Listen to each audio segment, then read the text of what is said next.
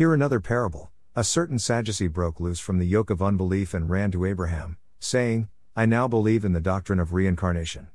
It is a great sin to walk against sacred biblical facts like reincarnation.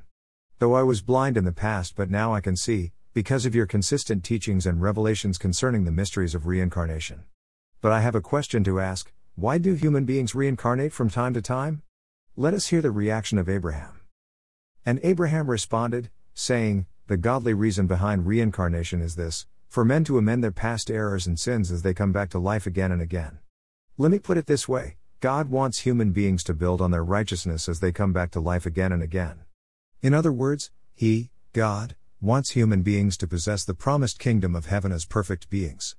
Now hear this. God had finished His works as the Father, He had also finished His works as the Son, and He has been doing His works as the Holy Spirit since His glorification 2,000 plus years ago till today, and He will continue doing His works as the Holy Spirit forever. Let us concentrate on the Holy Spirit era, in which all living beings are now members. All living human beings of this generation had lived severally in the past with sins and errors. All of us have also sinned and committed errors in this generation. However, there is only one means by which we can be made perfect in order for us to enter into the promised kingdom of heaven. Do you know that means? The blood of Jesus Christ, God Almighty. Through the power of that blood, those who believed in Jesus Christ and kept His words, will enter into the city of God as perfect beings. In other words, their sins and errors are totally paid for by the sacrificial blood of Jesus Christ.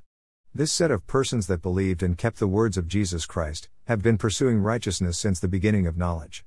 Jesus Christ, God Almighty, in His infinite wisdom, knew that no human being on earth can be 100% perfect. That was why He shed His blood 2,000 plus years ago, so that His elect that will reincarnate and had already reincarnated in this generation, will have their eyes fixed on the Lord, Jesus Christ. Through that, they will be able to overcome, and had already overcome, their accuser, that is, Satan the devil. Then I heard a loud voice saying in heaven, now salvation, and strength, and the kingdom of our God, and the power of His Christ have come, for the accuser of our brethren, who accused them before our God day and night, has been cast down. And they overcame him by the blood of the Lamb. Revelation 12:10-11. Now hear the conclusion of this parable, O earth. Now that you know you have lived many times in the past, and you have reincarnated again in this generation, do you believe Jesus Christ is God Almighty?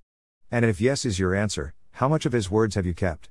It is through the volume of the Word of God you have kept, that will determine your placement in heaven.